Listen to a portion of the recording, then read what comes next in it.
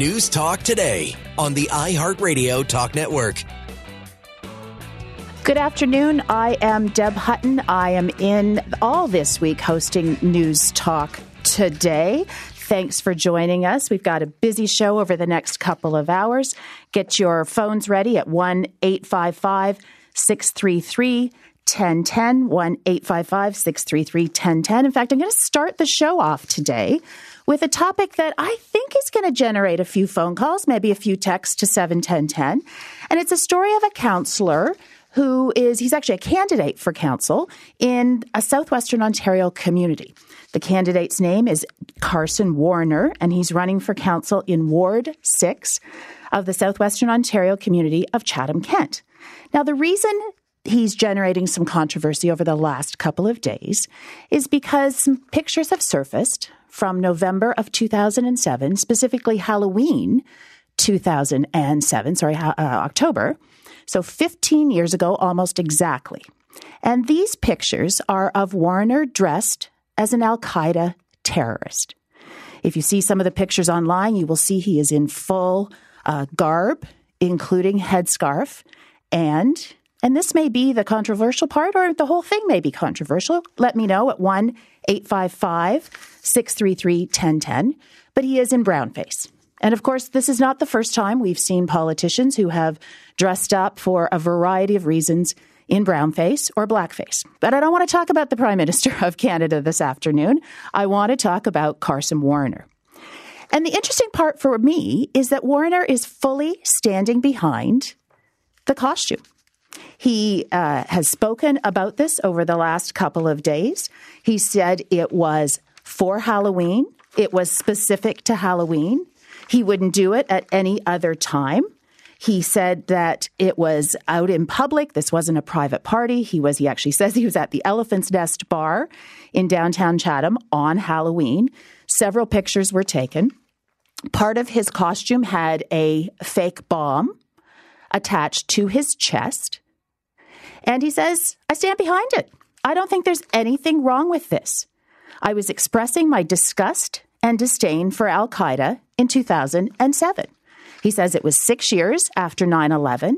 At the time, there were skits, whether it was Saturday Night Live or others, that were mocking Al-Qaeda terrorists and certainly condemning them for their actions around 9/11.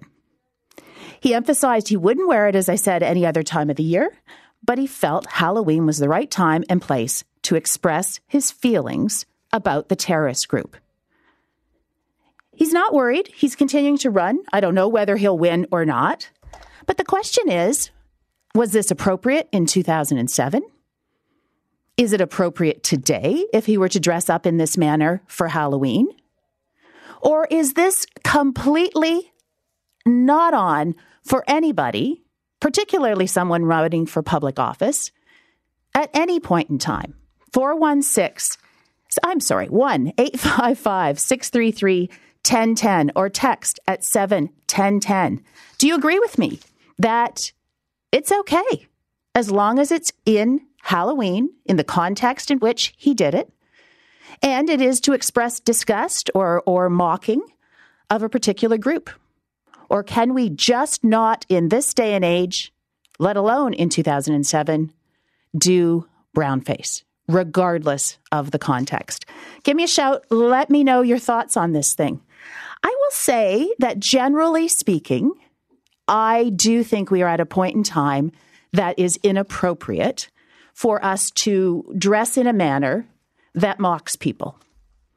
But I also think that there can be a time and place for expressing particular views. I just don't know if this is one of them. I don't know if any sort of dressing up for a particular culture is appropriate anymore. I'll tell you, my girls had something at their school called a walkathon, and each class chose a country. And the class would dress appropriately for the country in their flag colors, you name it. And we had parents who complained because they felt that it was cultural appropriation to dress up in the traditional garb of a country.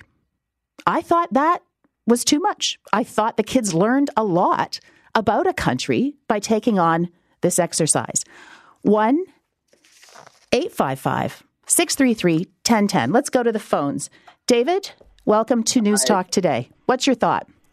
It's a costume. I mean, it's gotten to a point where, especially going back to 2007, I mean, the man's policies are his policy. What he runs on, he runs on. But it was a Halloween costume, and we definitely have gotten to a point where if someone does something that is deemed inappropriate now, we jump all over them. I just find it's getting a little too much, and I just think it doesn't represent who he is. It was Halloween, as he said. He stands by it. I don't think there's anything wrong with it. Now, David, just let me ask you, what if he did it in Halloween 2022 this month? It's a costume. Still a costume for you. Doesn't matter. I do not see anything wrong with it. Yeah, I do not see. It's like someone putting on Donald Trump mask. Okay.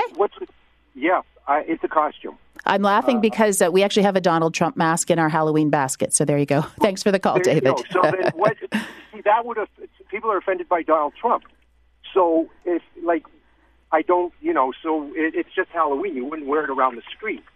So I don't think there's anything wrong with it. Thanks for the call, David. Interesting. I wonder, I should have asked him if it would be the same thing if you were wearing an Obama mask. Very, very different for some people.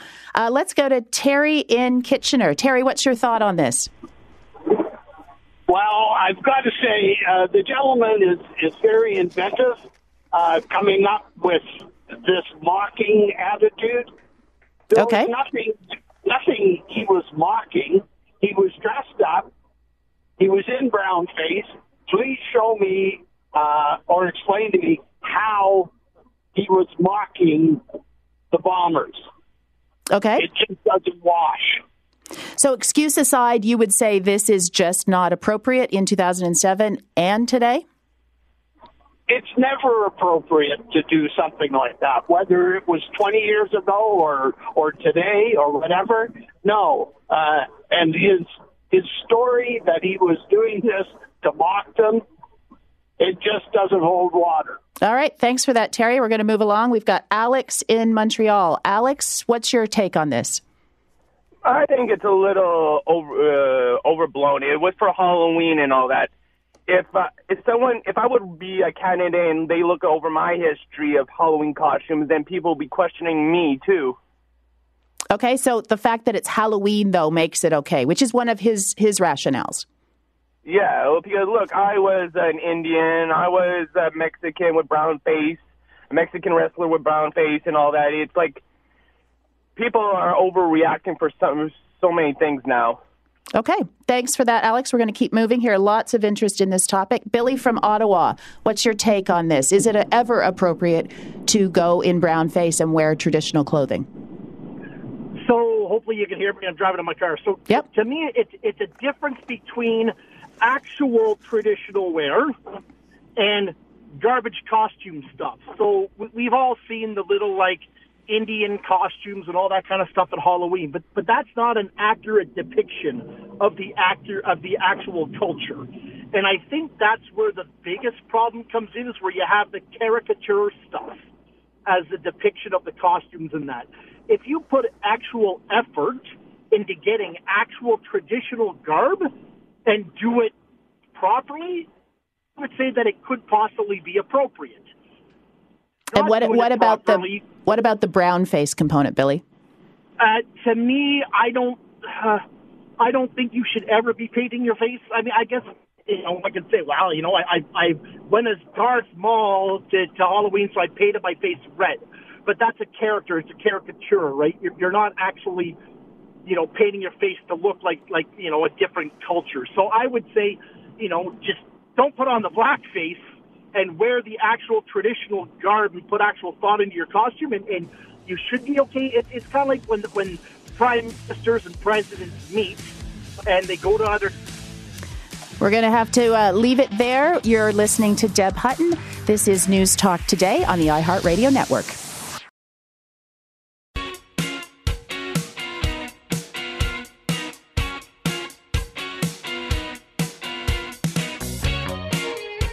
It's what's happening right now. This is News Talk Today on the iHeartRadio Talk Network. I'm Deb Hutton this week hosting News Talk Today. I will be here for the next hour and a little bit, hour and three quarters, talking about some of the stories that have happened in many cases over the course of the weekend and some this morning. And in fact, that takes us to our next topic, which is we're going to have a daily update all this week on News Talk Today about what's happening in the federal government's inquiry into the use of the Emergencies Act. We're going to hear about the testimony of this morning and what we've learned and what that all means going forward. And joining us to break that down is Judy Trin, who's correspondent for CTV News. Judy, welcome to News Talk Today. Hi there, Deb. Glad to be here. So what happened this morning? Just recapping last week, we heard from a couple of provinces, Alberta and Saskatchewan, that they hadn't asked for the use of the Emergencies Act. We heard a little bit about folks who were living it on a day-to-day basis and the sort of the trauma that they said they experienced at the time. Who did we hear from this morning? Well, today we are finally getting our first look at what was happening behind the scenes with city officials and police officers as they tried to manage the situation that was escalating on a daily basis. Now, on the stand testifying at the commission today is the city general manager, Ottawa, Steve Kanakalakis. And what Kanakalakis said was that the city was relying on police, Ottawa police, to be the lead agency to tell them exactly how the city can support them. And the first question he was asked right away was to address an email that was sent to him on January 25th. Now, Deb, I want to remind our listeners that the protesters, the trucks, started coming into Ottawa on January 28th. So 3 days before that happened, Steve Kanakalakis was sent an email by the president of the Ottawa-Gatineau Hotel Association, and it was from the group Canada Unity, the organizing group that was organizing this protest on the Hill. And what they requested from the Hotel Association was hotel rooms. They wanted to negotiate a block of hotel rooms to accommodate between 10 and 15,000 protesters who wanted to stay for 30 days and possibly up to 90 days. So Kanakalakis was asked, why wasn't this taken into account? You obviously had warning. And what Kanakalakis said was that according to police, he did forward this email, but police were getting lots of intelligence. And all the information that they were gathering, they were assessing whether or not it was feasible. And to their best knowledge, their information at that time was that they would get between 3 to maybe 5,000 protesters who were only planning to stay the weekend, so 3 days, and possibly into Wednesday, that it was going to be a relatively short protest. There would be some disruptions, but everything would be cleared by Wednesday. But obviously, they stayed for more than 3 weeks, Deb. Yeah, and this email would suggest, we're talking to Judy Trin, who's correspondent for CTV National News. This email would suggest that there was much different intelligence, at least taking place in some levels. That's right. So there was, once again, these are questions that we are going to have to, that the commission is going to have to ask former Ottawa Police Chief Peter Slowly as to why it wasn't assessed as credible or why it wasn't taken more seriously. But there was other information that emerged from this morning's testimony was the fact that the city of Ottawa kept on asking the provincial authorities for help, for more tools. And what they were told, Kanakalakis testified that he was on several calls with then Solicitor General Sylvia Jones, asking for the province to enforce its commercial licensing rules for truckers, perhaps giving police the authority to check their license and registration and insurance, and perhaps threatening to take that away so that they can add pressure for them to move. But what he was told was that this was not something that the politicians should be involved in. This was a policing matter and should be dealt with by police. And Deb, I want to point out something. At this commission, we are going to hear from RCMP officials, we are going to hear from OPP officials, and we are going to hear from federal government leaders as well as municipal leaders. What we don't hear from is Ontario provincial government leaders. And what we heard from Kankalakis was that in his meetings, these tripartite meetings that were supposed to be with federal ministers as well as the mayor, and hopefully what they were hoping, they extended the invitation to Ontario Premier Doug Ford, was that he declined. He did not participate. There was no Ontario politician who participated in any of these tripartite emergency meetings during the convoy, Deb. So, Judy, here's one of my issues with this inquiry. Now that you've raised the issue of the provincial government, I'll hit you with it. And having been watching it, maybe you can help me. So my understanding of why the legislation requires a look after it is actually used is so that we can understand as a public whether it was a legitimate use of the Emergencies Act or whether it was a political use. And of course, if it's purely politics, in other words, if there was not enough legitimate rationale to invoke this legislation and the use of it, then that's something the public would want to know. So sorry, go ahead. No, to your point, that's exactly what this commission is about. Did it meet the requirements for a national security emergency that required this unprecedented use of the Emergency Act? And that is something that has to be revealed, or that Commissioner Loblaw will have to find. I want to point out, Deb, that we haven't heard from all the federal government officials, and we're expecting to hear from the mayor of Ottawa tomorrow, right? So in terms of that political stance, you might get a better sense that once those politicians testify. But it's important to note that last week, the focus was on just the overwhelming pressure and stress that Ottawa residents felt. They felt traumatized. We heard of individuals who are experiencing hearing loss, individuals who cannot sleep. But we also heard about a general lawlessness. And when we say lawlessness, I'm not just talking like what makes a city function isn't just criminal laws, right? It's city bylaws.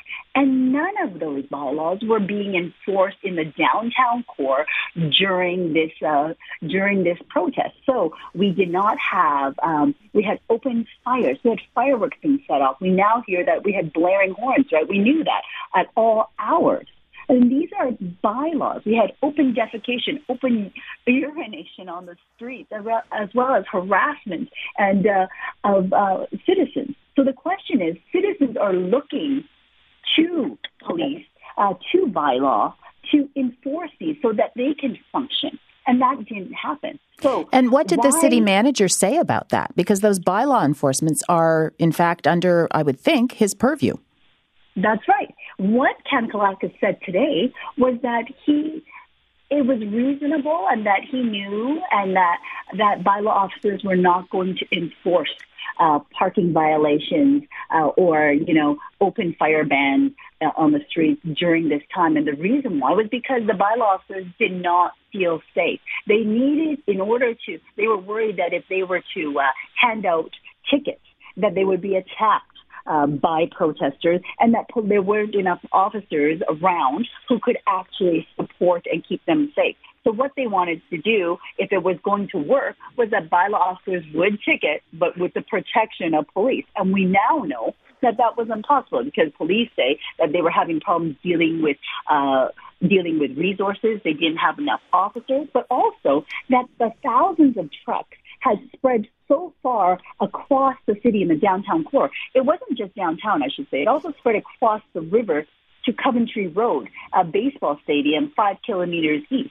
Judy Trinh, I'm going to have to cut it there, but thank you so much. This has been very helpful in us understanding the inquiry as it moves forward. Judy Trinh, who's correspondent for CTV National News. Coming up after the break, I get to chat with a friend of mine from News Talk 1010, John Moore, host of Moore in the Morning. We're going to talk about his series on homelessness.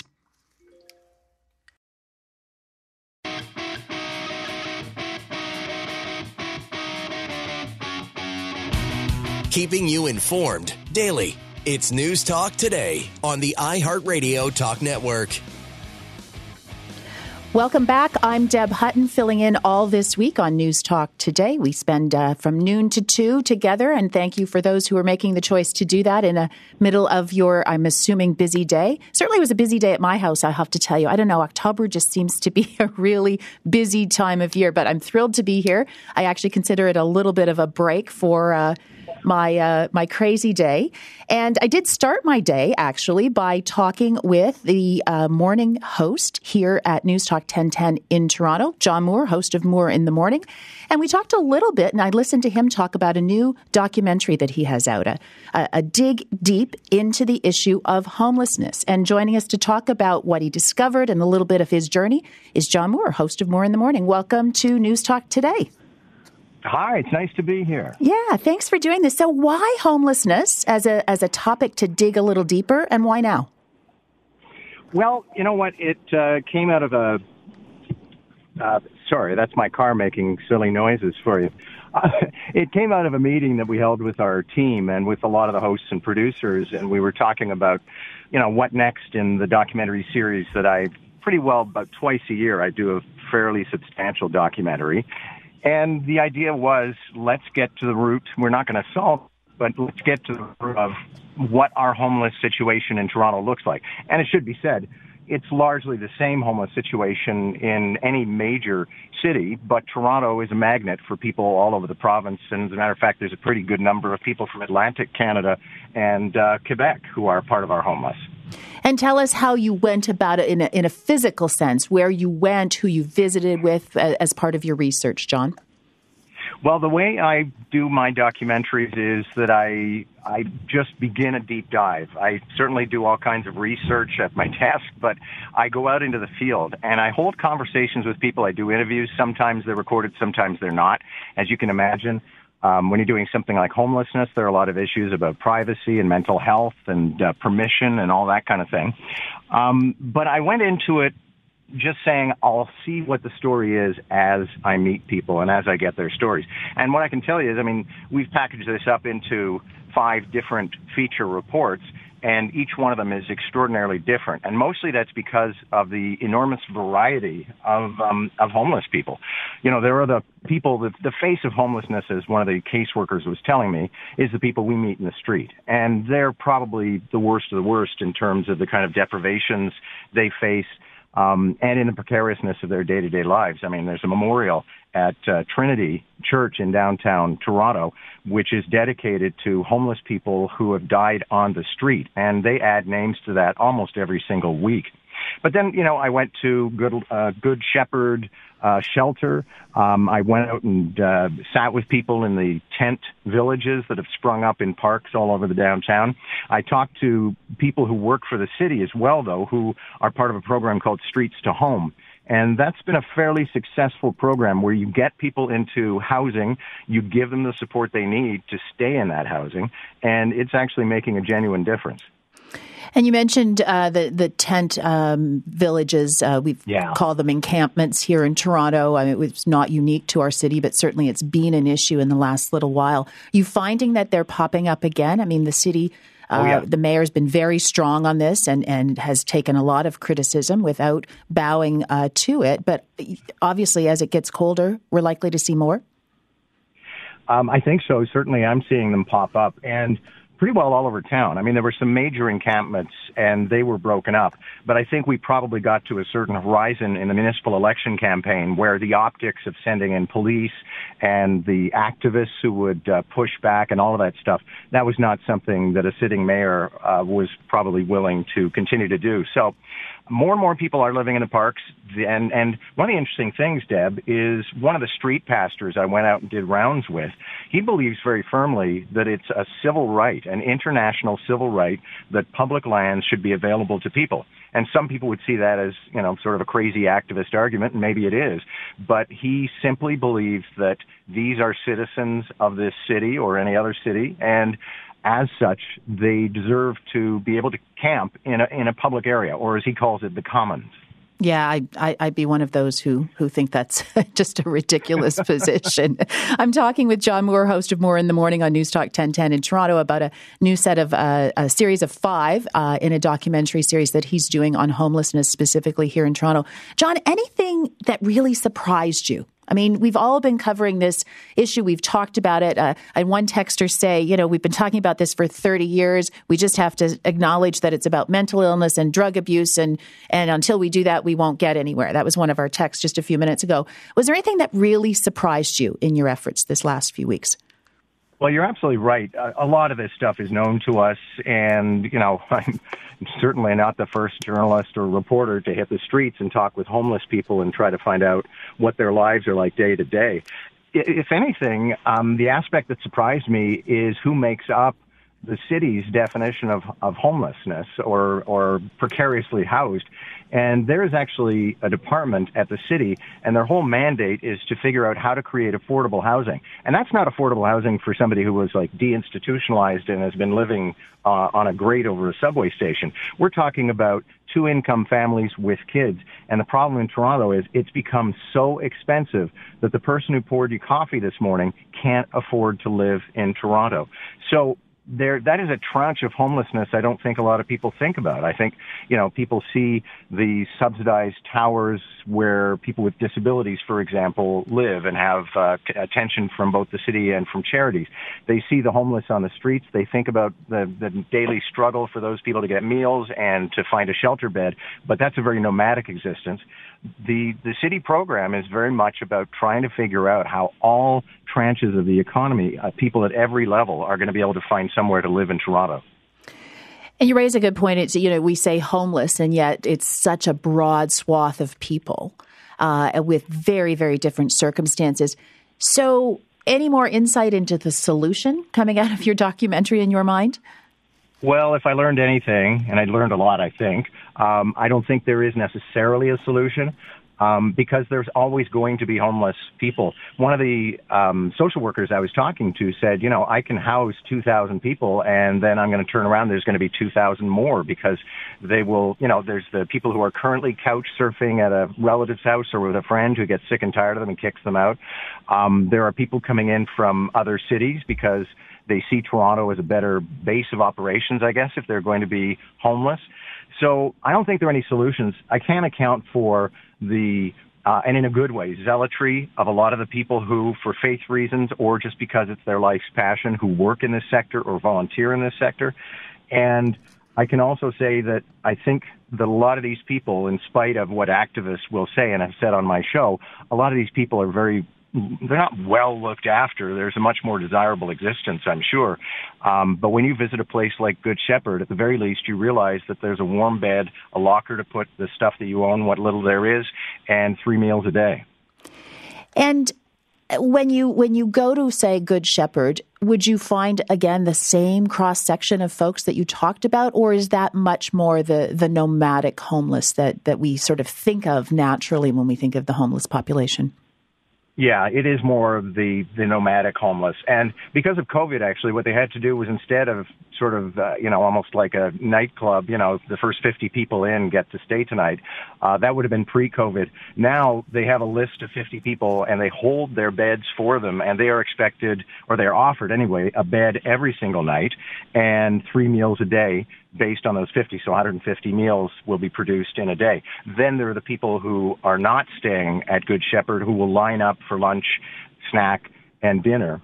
But the people you meet in most of the shelters are the people with the most difficulty. And in many ways, like I went to Seton House, and they actually have a hospice. They have hospice care for the clients they've been seeing for years who get to the end of their lives, and they want to die with dignity. Just a few seconds left. Tell us where our listeners can tap into your documentary, John.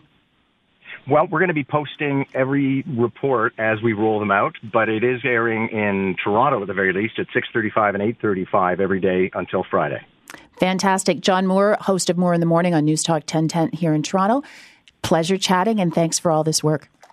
Have a good show. Thank you. Coming up after the break, we're going to talk about a big grocer, in fact, the biggest grocer in Canada, who's going to give us a break on a handful of products, more than a handful. We're going to talk about it. Is it a stunt? Is it something that's going to make you change your buying habits? I'm Deb Hutton. This is News Talk Today on the iHeart Radio Network.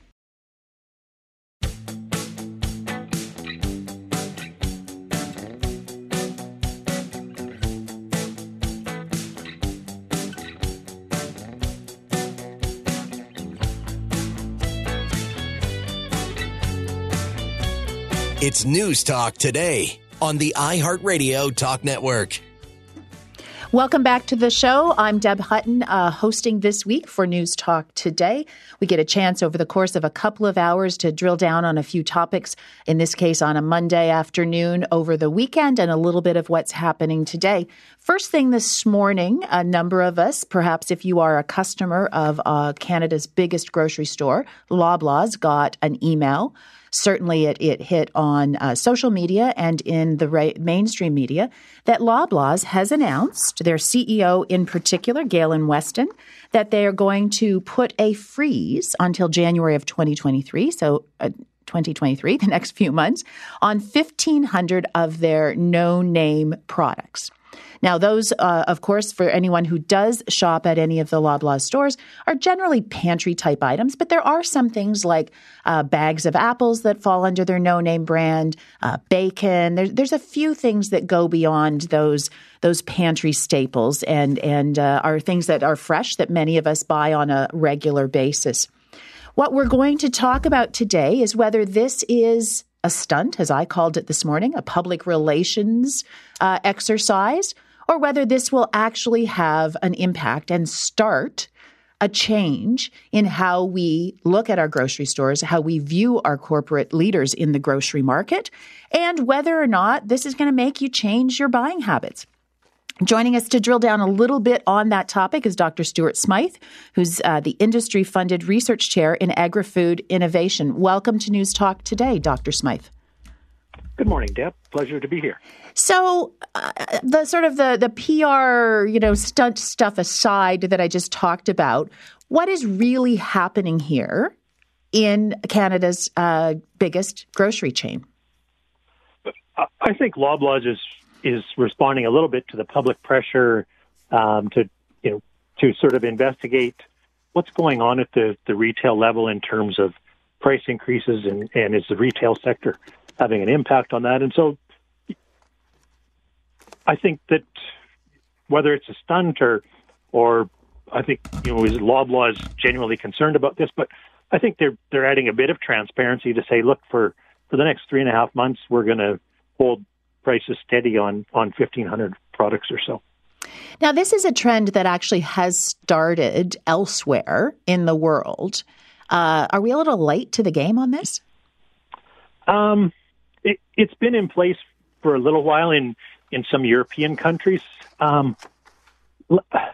tough to say. I think we're probably about on par with some of the other industrial countries that, finally the retail space is saying, look, we're going to step up and try to present ourselves as being more empathetic with higher food prices for the public. Now, this is obviously, as I said, for the next few months until the end of January 2023. What did the inflation index look like for grocery products between now and, say, January? Food prices have been higher than the general inflation. So even though inflation overall is down to around 7%, food inflation's been ranging from 10 to 12% for the last number of months. And now as we're starting to import more vegetables and produce from the United States, the Canadian dollar has been dropping and fuel prices are higher than they were over the summer. I don't see anything indicating that those factors are key ones that we should expect to see much of a reduction in food inflation. So this actually, if in fact they carry through with this on 1,500 of their products, this actually could save the average consumer a fair amount of money. I think it could certainly, on their in-house frozen vegetables would be an example where households could look at saving a little bit of money over the course of the next 3 or 4 months. So this has been a topic. We're talking with Dr. Stuart Smythe, who's the industry-funded research chair in agri-food innovation, about Loblaw's move this morning to freeze for the next few months about 1,500 of their no-name brand products. It's been a topic in Parliament, quite frankly. The NDP have talked about greedflation, a term I don't particularly like. I'm not a fan of corporation bashing for the sake of it. But they actually have called on the government to make a number of changes that they say will help address the issue of corporate greed in the grocery industry. So things like tougher penalties for price fixing, which I think we could all get on board with. Greater accountability. I don't know how I feel about that, so I'll ask you about that one, Dr. Smythe. And stronger competition laws. Are there actual things that can be done along this line that would be more than just a sort of an NDP PR stunt that actually could help consumers over the coming months? Well, there have been a couple of cases of price fixing in the last 4 or 5 years. So that's definitely something that the food industry has been guilty of. There's no doubt about that. I compare grocery stores similar to gas stations. Gas stations are profitable based on how many liters of fuel they're going to sell on an annual basis, and it's largely the same with the retail sector. That they need to sell so many products per square foot of shelf space, and the higher selling products obviously get a little bit more shelf space, and the lower selling ones tend to get very little. So, the retail sector has a fairly small impact on the sticker price of food products. So, I'm not convinced that an investigation is going to shed significant amounts of light. I think that we've got pretty strong competition laws in this country, and there's a good variety of chains and independent grocery stores in most of the provinces. So I'm not convinced that a review maybe the way the NDP is considering would shed much light on anything. Well, I will say Galen Weston, who's the CEO of Loblaw's company, who made this announcement this morning, did say that it's, quote, maddeningly that much of this is out of the company's control. And I think you just alluded to that. Is that actually a legitimate position for the CEO to take? Yeah, I would agree with Mr. Weston on that one, that, the exchange rate and the fuel prices, OPEC announced a couple months ago, or last month, that they're going to reduce oil production. So that's increased the price of fuel and oil. So a lot of the things that impact the price of food when it gets to a grocery store is way beyond the control of any one individual or chain of grocery stores. And do you see this sort of catching on? We've called it a PR stunt, sort of looking like they're helping the average Joe out there. But do you see it catching on? Do you think other grocery stores will come forward with some form of price break? That's a really good question, Deb. I think it's probably going to be in relation to what percentage are their in-house brands as a percentage of their overall items available. So a grocery store has tens of thousands of items available, and in this case, Loblaw is saying we're going to freeze about 1,500. So if a retail space had in-house products that accounted for maybe 2,000 or 3,000 or higher, that would be a considerably different decision versus one that, say, only has 500 products. So I think this may be dependent on how many in-house products a retailer has within a store. Dr. Smythe, we're going to cut it there. You're listening to News Talk Today.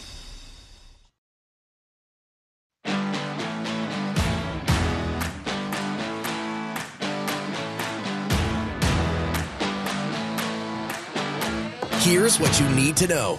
This is News Talk Today on the iHeartRadio Talk Network. Welcome back. I'm Deb Hutton, and right now, here's what you need to know about Ukraine. That's where we're headed in this next segment. Lots happening over the weekend, and in fact, just this morning, as families in Kyiv, the capital of Ukraine, were getting ready to start their week, there were a series of explosive-laden suicide drones that struck the area. In fact, there were more than, I think in Kyiv alone, more than 13 that were shot down, making Kyiv, again, a target in this conflict, which is now into, I don't know how many months we're into, about 8 or 9 months total. So joining us to give us an update, tell us what all this means and what's likely to happen over the next few days and weeks is retired General Dennis Thompson, who's a former NATO task force commander. Former General Thompson, welcome to News Talk today. Thank you for having me, Deb. So give us a sense of where we're at. As I said, lots happening over the last few days. It feels like a bit of a renewed effort on Russia's part. Is that actually what's happening, or is it just the perspective we have from some of the news reports? But I think it really is prudent to split this into two pieces. There's what's going on militarily right on the front lines between the Russian and Ukrainian forces, and then what's happening in the rear areas, which is what you just spoke about with respect to Kyiv. So I'll address that first because obviously It's the most topical thing today.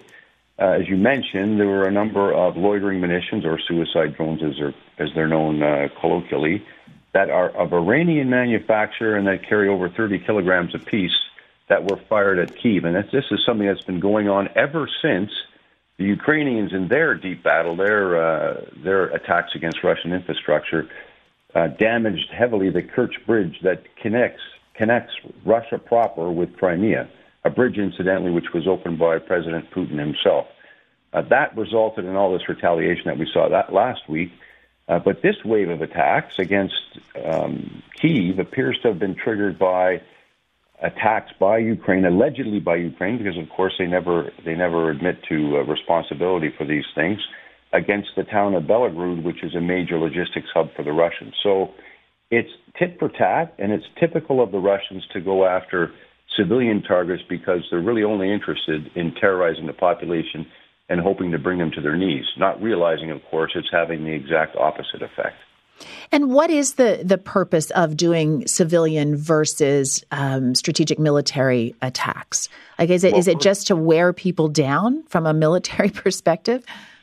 It is, and it's an easier target. That's sadly the truth, because, of course, the air defense systems that the Ukrainians would have deployed would be deployed, for the most part, around targets of high military value, which unfortunately don't include civilian centers, and why NATO is in a big hurry to deliver as many reasonably capable surface-to-air missile systems to the Ukrainians so they can defend the population centers. And as you quite rightly pointed out, they did shoot down a number of them because this particular Iranian loitering munition is not fast at all. It's propeller-driven.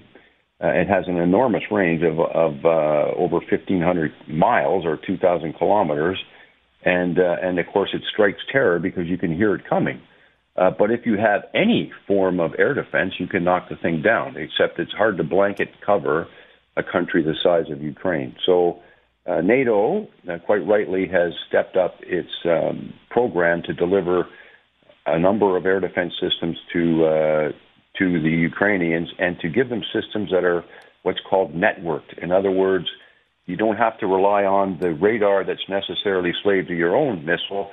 You can pick up the target information from another radar and then fire on that target. And that will greatly increase the Ukrainians' ability to defend their centers of population. And in the interim, they're just going to have to accept the fact that the Russians, in violation of any sort of rules of armed conflict, are going to continue to bombard civilian centers. And is NATO's stepped-up efforts in and of itself not a bit of an irritant for Russia? Like, does it, in fact, while it's obviously designed to assist Ukraine, as you've just outlined, does it in and of itself mean that Russia doubles down at all? Well, all of NATO's efforts to help the Ukrainians are an irritant to Mr. Putin, and that's fine, as long as we don't cross a line that he would deem to be unacceptable. And that's why the systems that are being delivered are, for the most part, medium-range anti-air systems. In other words, they're not systems that can reach into Russian airspace and knock down missiles or airplanes that are coming from Russian airspace towards Ukraine. And the NATO definitely has those. They've got the Patriot missile system and the Aegis Ashore systems, which both exist in Eastern Europe, but that the United States has steadfastly decided not to deliver to the Ukrainians for exactly the reason that they don't want to poke Mr. Putin in the eye too much. But the systems that they will deliver will defend against his increasingly less technologically capable military. He's running out of spare parts, and he's running out of options, and he keeps wasting these precision weapons on targets that are of little to no military significance. Are there other things that Ukraine is asking for that are not being delivered? Well, I think one of the things they would like to have is you've probably heard of this famous HIMARS missile that has a range of 70 kilometers that they've been using extensively to knock down bridges and whatnot over the Dnieper River in order to cut off the Russian forces that are in the town of Kherson. Weapons of that ilk they would like to have more of, but they'd also like to have the longer range version of it, which can reach 300 kilometers. And again, this is a missile that the U.S. is not willing to give to the Ukrainians because in the end, you're no longer talking about a defensive weapon. It is a very offensive weapon that can reach deep into the enemy's territory. And I think that the U.S. has taken a prudent course to not deliver either that one, which is called the Army Tactical Advanced Conventional Munition, or ATACMS, nor the Patriot or the Aegis systems to the Ukrainians who would dearly love to have them because it would increase their ability to take it to the Russians. I'm speaking with retired General Dennis Thompson, who's a former NATO task force commander, just getting a little bit of an update on what's been happening in Ukraine on the ground. I ask this all the time, retired General Thompson, when I have an opportunity to speak with someone who's an expert in these types of issues. What does the end look like? As we move along here, are we any closer to knowing how to reach some sort of end to this conflict, in your view? Well, I honestly believe it'll be decided on the battlefield. I've thought that from the start. The Ukrainians aren't going to back down until they've taken back all of the land that's been illegally annexed from them by Russia, and the Russians aren't going to back down until, at least for the current moment, or at least until they can force the Ukrainians to the negotiating table and try to carve out some kind of acceptable peace. The problem is that at the moment, the Russians are in no position to force the Ukrainians to the negotiating table, and they're not going to go. They're going to continue to push on the Russians and to shove them out of their country to the best of their ability. So it's tough to say where it will all end up. I think that as a minimum, the Ukrainians would want to take back the city of Kherson. That way they would have all of the territory to the west of the Dnieper River, which is a significant defensive barrier, as well as to take back as much of the eastern part of Ukraine, because they've been fairly successful there, as you're probably aware, and maybe ultimately take back Crimea. But trying to guess the future is a bit of it's probably not recommended. And in the end, I honestly believe it'll be decided on the battlefield. So neither side seems to be on the point of exhaustion yet, although the Russians are probably much closer to exhaustion than the Ukrainians are. Retired General Thompson, we thank you for your time and that insight. It's a depressing way to end the interview, but thanks nonetheless for joining us. Thanks for having me, Deb. Coming up after the break, we're going to talk with the president of Cannabis Council of Canada and a former Minister of Health here in Ontario about what his council is calling for 4 years after the legalization of cannabis. You're listening to News Talk Today. I'm Deb Hutton on the iHeartRadio Network.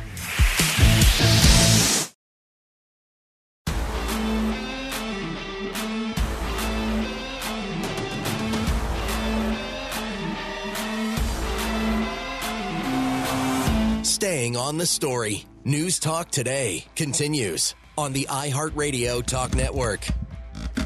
Welcome back. I'm Deb Hutton, hosting this News Talk Today all this week.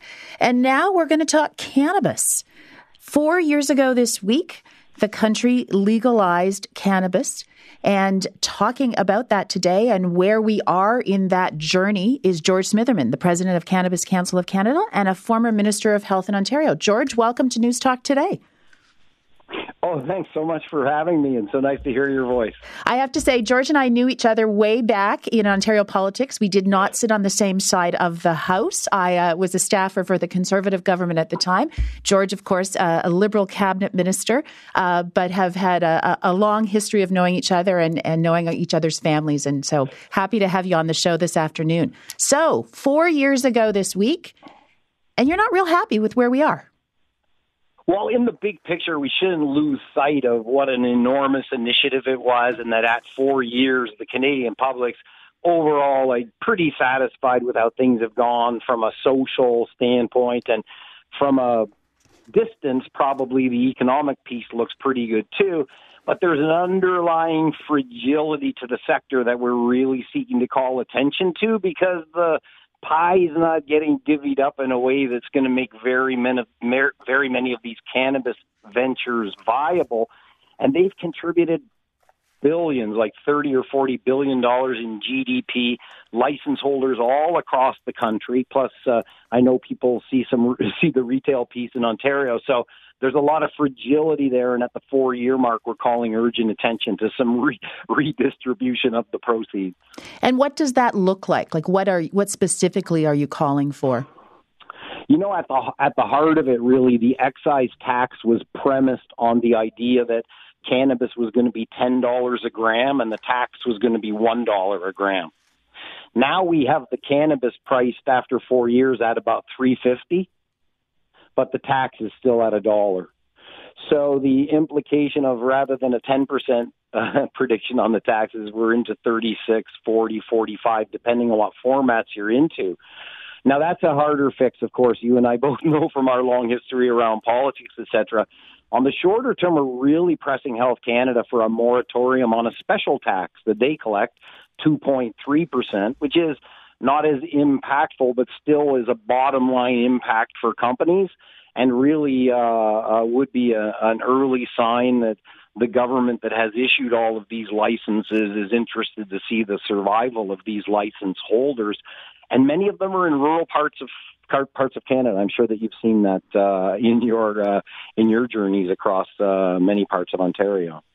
And so what, I mean, I think I know the answer to this, but just get you to spell it out a little bit more. So what is the upshot of the taxation situation? Is it that we have people who've played by the rules and put their money into these businesses going out of business? Is it just hurting their profits? Or is there something more insidious happening, which is the continuation of the illegal market? Well, that's a great question, and it's all of those elements, although the word profit is practically foreign in this sector. Small, medium, or large, perfectly run, sell every gram that you grow. By the time you've paid those tax bills, there's no profitability. Like the cash flow positive is a reach that is for most people unobtainable. So that's part and parcel of it. But you make the public policy objective of legalization was elimination of the illicit market. And really, we're in a circumstance where it's very, very difficult to compete when you come out of the gate with a really high tax regime and also a really, really high regulatory regime. So we're really up against it if people still want to see the elimination of the illicit market. And at the moment, we'd say across the country, that's about sawed off at more or less 50-50. The other upside of that, Deb, is that there's still room to grow the pie, that if governments could kind of back off a little, we could work together to get more of the cannabis that is being consumed purchased from the legal market. This would raise many, many boats and lift many sources of revenue for government and get to the point that some of these cannabis companies could actually be paying taxes on profit, which at the moment is not happening. And so what does that actually look like, George? On the shorter term, it's to take some initiatives that would have a moratorium, so pressing for a moratorium of this 2.3% tax. We're really pressing the government to take a look at working with us on addressing the limitations that we have on brand format. 10 milligram limit on our edibles and beverages is like being limited to practically a near beer offering. And so one of the areas where the illicit market is really kicking us in the category is we don't have competitive products in the legal market for many of the regular consumers of cannabis are looking for. So part of it is the financial aspect where we need governments to back off somewhat in the shorter term so we can grow the pie together and collect more money and have more profit. And some of it is to back off on some of the regulation. When you come forward with an initiative like this, of course, you're going to be instinctively very, very cautious. We've seen after 4 years that the implementation here, that the sky hasn't fallen, but now we're trying to make sure that all of the investment that's occurred in communities across Canada don't also fall. So that's government, though, saying you can put more into your products, which is a tough thing for a government to do, even the one who legalized cannabis in the first place, isn't it? There's no doubt. I think that two things are favorable. One of those is that governments follow, sometimes enjoy precedence, and the government really structured a lot of the first go round on the Colorado model, and we think that offers some favorable insight, data, and the like to evaluate such a policy change. And I'd say that when the regulation was first being struck, it was naturally struck with what I call kind of a belts and braces mentality, very, very cautious, etc., and with the full expectation that the 3-year review, which they've just launched now a year late, would actually give us a chance to recalibrate. So the expectation was, at the time that the bill was first implemented, that there would be an opportunity for recalibration, and we're calling attention to the urgent need to get at some of these things so that more of the opportunity to capture illicit market can be gathered up, and more communities can see the investments continue to make a positive impact for them, especially as it's been really, really significant in a lot of parts of rural Canada. So I've been taking some notes, George, because this is not an area that I know a ton about. So there's an issue with quantity, if you will, upping the THC, for example, in your edibles to make it comparable to the underground market. There's an issue with price because of taxes. Is there an issue with access at all? I think that, access is an issue in the sense, like, if you talk to a Torontonian, they're like, what? Like, why all these stores? And I say, well, just wait a month or two, because you can see that the attrition is on. I mean, it's a market forces model, and it's going to take care of itself in a sense, but it's going to be a rough edge for quite a few investors and quite a few ma and pa investors. So there is definitely that risk that's coming forward. In Ontario, we have practically 3 million people that don't have access to local retail cannabis.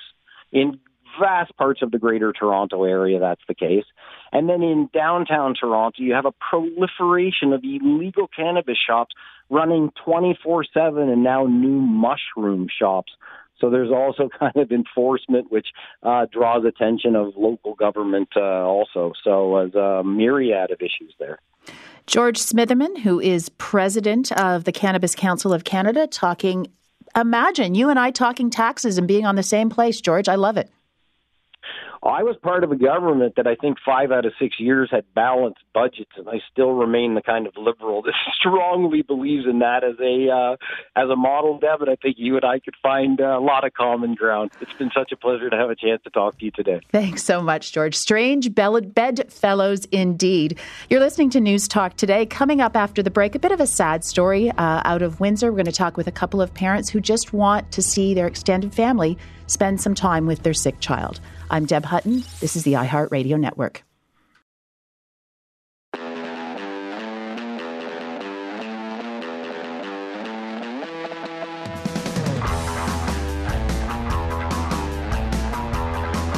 Holding the politicians and pundits to account.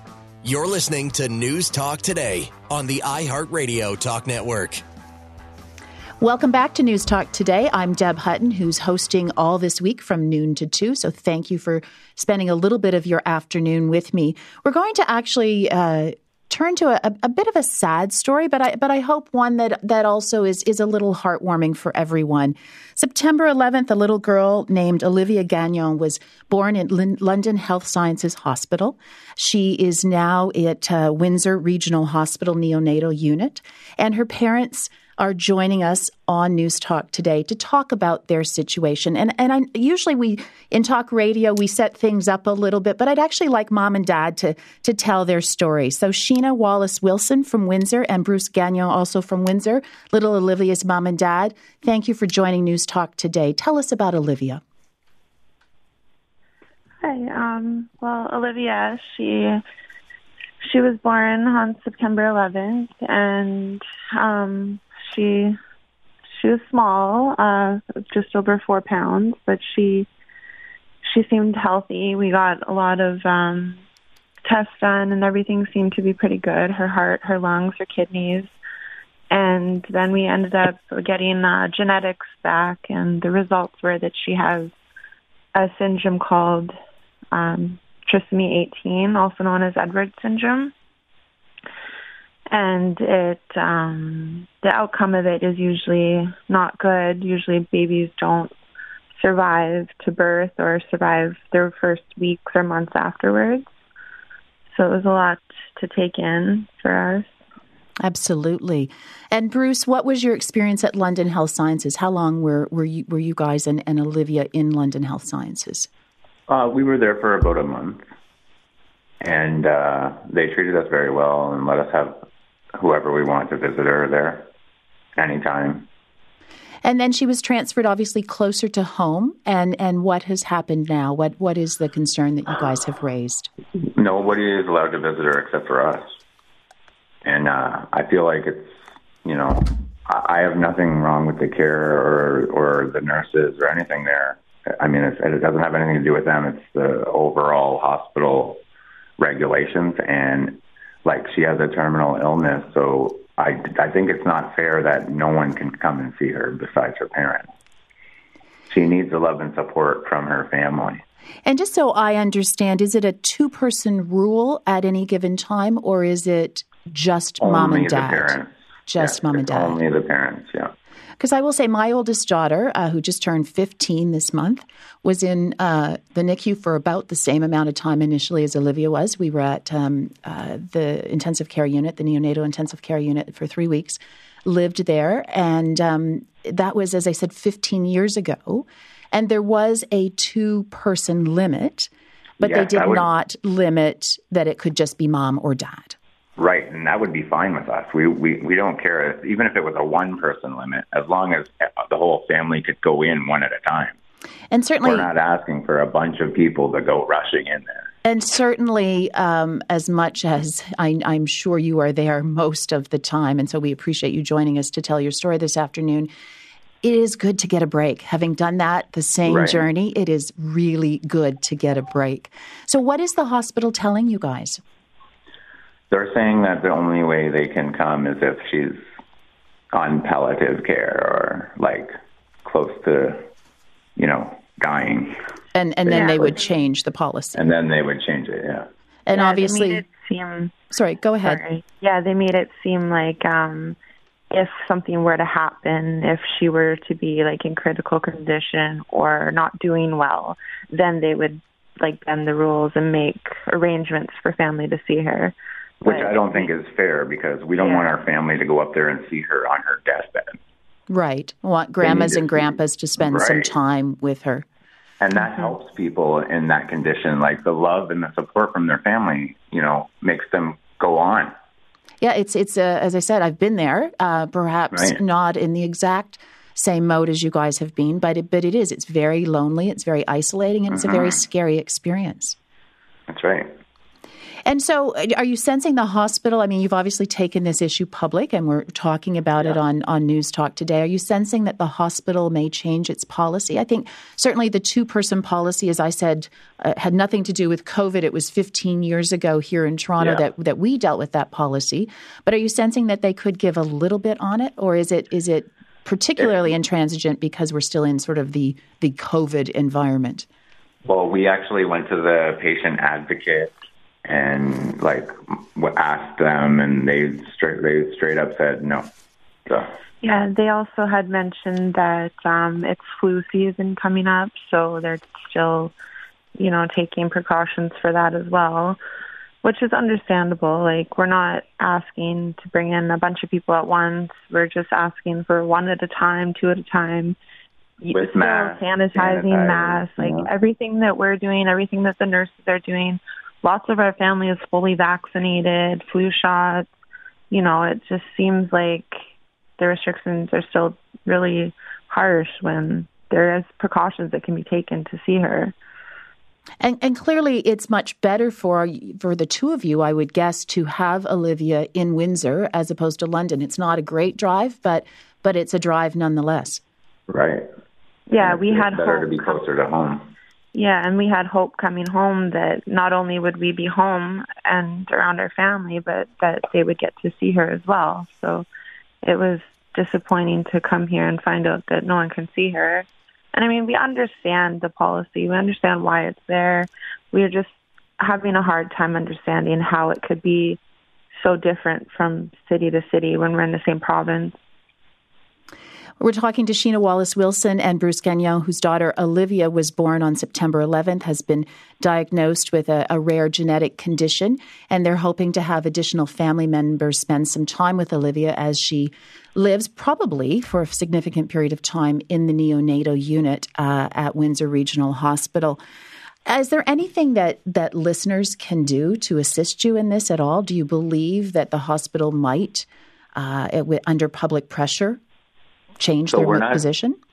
We're not only doing this for Olivia, we're doing this for all families who have a kid who is terminal or has a condition, because they deserve to see their family members. It's an important thing. Do you believe that you will get to bring Olivia home? I believe she will eventually. She's doing very well. Yeah. We're just not sure when. But it's uncertain because, anything can happen.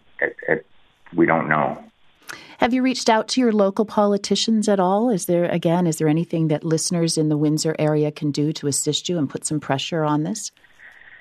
I guess just making it more aware, more people know, and it might help because,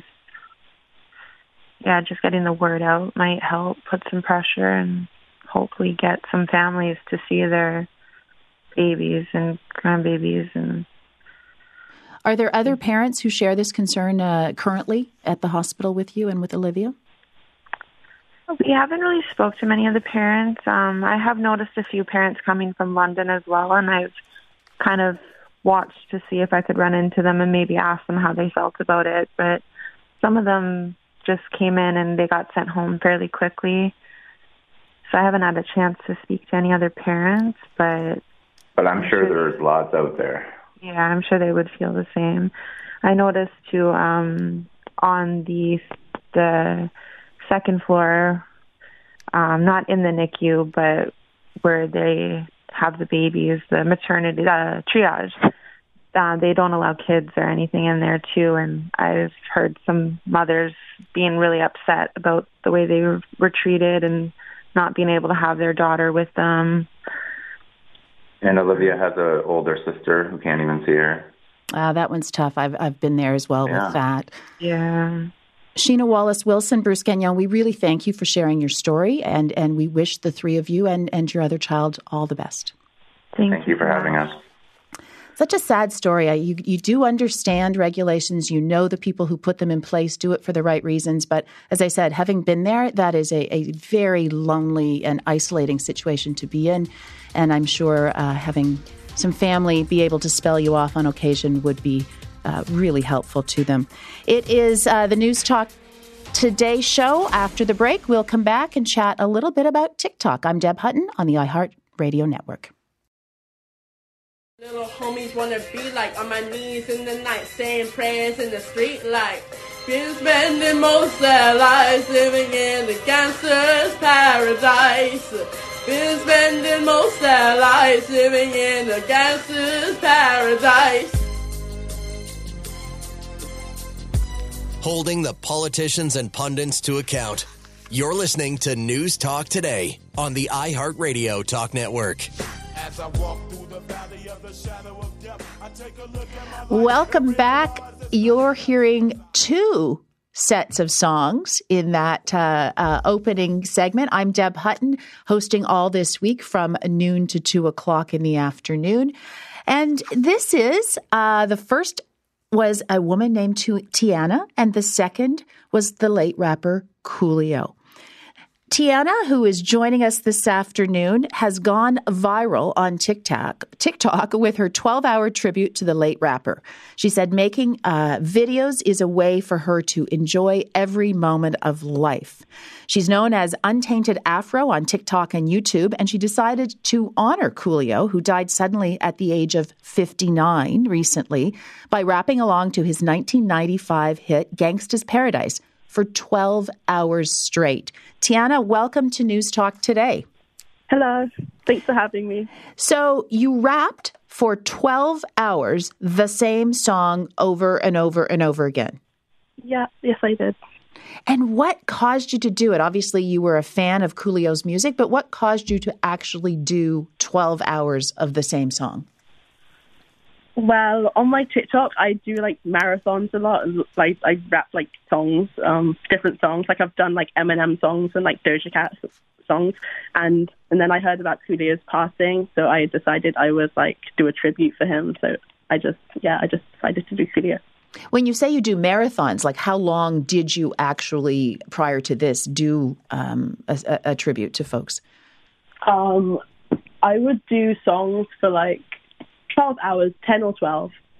Oh, so this is not new to you? No, it's not. This was like my fifth or sixth one that I've done. And is this the first one to go viral? I thought the other ones went viral, but this definitely went like more viral than the other ones. Like the other ones got like 500,000 views on like TikTok, but this one like 8 million, which is pretty crazy. 8 million, really? Yeah. And is this what you do full time? It's what I do mostly, yeah. And does it bring you in money? Is this an income stream for you? Yeah, TikTok's an income stream. And so you were able to live off of this? Because I read a story about this, and you quit university. Yeah, I did. Yeah, I don't live completely off of it. Like I have like a part-time job. Oh, you do? You have other source of income? Yeah. So how much of your life do you spend doing this? Most of my life is on TikTok. I'm on TikTok like all the time. Like today I was on there for like 5 hours. So tell me how it works for somebody who's a real neophyte. I have young kids, so I mean, I have no choice but to see some things on TikTok. But tell me how this actually works, that this could be a decent income stream for you. Well, on TikTok, like you get, in Canada, there's not like a creator fund, but on like TikTok Live, the viewers like can like send, like they're called like gifts, and they're like, it shows up on the screen, and then I can like take it out and it converts to like actual money that I can use. Oh, so this isn't based on advertising or anything like that. This is based on views. Not in Canada, because there isn't a TikTok creator fund in Canada. But yet you've chosen to stay in Canada and make this your livelihood. Well, I live in Canada, yeah, and I do TikTok. Like it wasn't when I first started doing TikTok, I wasn't really expecting to earn anything from it, but then it just happened. So that's what I do, and it's fun. Okay, so tell us what like motivates you to pick some of these songs. The first song I ever did was Rap God, and I did that song because it was like a challenging song, and I know that like I wanted to kind of like impress myself and impress like my viewers by like rapping like a kind of difficult song, and I wanted to see if I could do it because I've never actually sat and done the same thing for 12 hours before. And would you ever consider a career in rap? Career in rap? Yes, I would. And is that something that you're working on? Am I working on? Not necessarily. I'm just kind of like doing whatever pops into my mind right now. Okay. And yet I'm sounding a bit incredulous because I come from, I'll say a generation, but maybe I'm insulting other people my age. But like the notion that you would get up and decide you're going to rap up to 12 hours and you're actually living that life is just, I find it fascinating. And I'm quite incredulous about the concept. So like, help me understand it a little bit. Yeah. Okay. I just really enjoy rapping and listening to songs. So I don't know if it's like a weird ability, but I'm just able to like sit and sing the same song over and over again. And also when I sing the same song for like 12 hours, it helps me with like the flow. So when I sing it again, I'll be able to like sing it like better. And it's like practice almost. So like I like the song a lot, so I'm able to sit and just sing it. And yeah. And Tiana, you're 21, right? Yeah. And so what's your plan, or you just live by the moment? What's your plan going forward? Yeah, I live by the moment. And always have? Not always have, but like at this point in my life, I'm just having fun. So I just like to live by the moment. And are you concerned about, like, here I go again with my perspective on life, but are you concerned about your ability sort of over the long term to make an income and provide for yourself? No, I'm not. I'm not concerned. I believe that by following my passions, I'll make a way. And how long has this been one of your passions? Rapping? Yeah. Oh, I've loved rapping since I was like a kid. Like when I was younger, I used to like in like talent shows and stuff. I would rap for my classmates. So yeah, I used to rap Eminem a lot when I was younger. Okay, and do you mind me asking what your part-time job is as well? Oh, it's just like a regular like restaurant. You're a server, or you work at a restaurant? Yeah, something like that. Okay, cool. All right, give us a little taste of your current viral TikTok rap song, which is a tribute to the late rapper Coolio. Take it away, Tiana. Oh, okay. Like with the music? No, just go for it. Okay. Been spending most our lives living in a gangster's paradise. Been spending most our lives living in a gangster's paradise. Keep spending most our lives living in a gangster's paradise. Keep spending most our lives living in a gangster's paradise. Tell me, why are we so blind to see that the ones we hurt are you and me? That's Tiana, who's giving us a taste of her TikTok viral rap song. Tiana, we thank you for joining News Talk today. Thank you so much. Tony Tedesco, I have to tell you, you can hear it in my voice. I am completely incapable of understanding this. And yet I love the notion that a person says, this is my passion and this is what I'm going to do. But I have to tell you, as a parent, I would be unhappy with my child saying, I'm just going to go with this particular passion. I can't really imagine that myself. I mean, maybe after the show, I might go do some karaoke Madonna, but I don't know if I could try and do this and aim to make a living at it. Oh, my goodness. But hey, kudos to Tiana for having the guts to go for what she loves. All right. Listen, that's it for our show today. I'll be back tomorrow at noon. It's News Talk Today.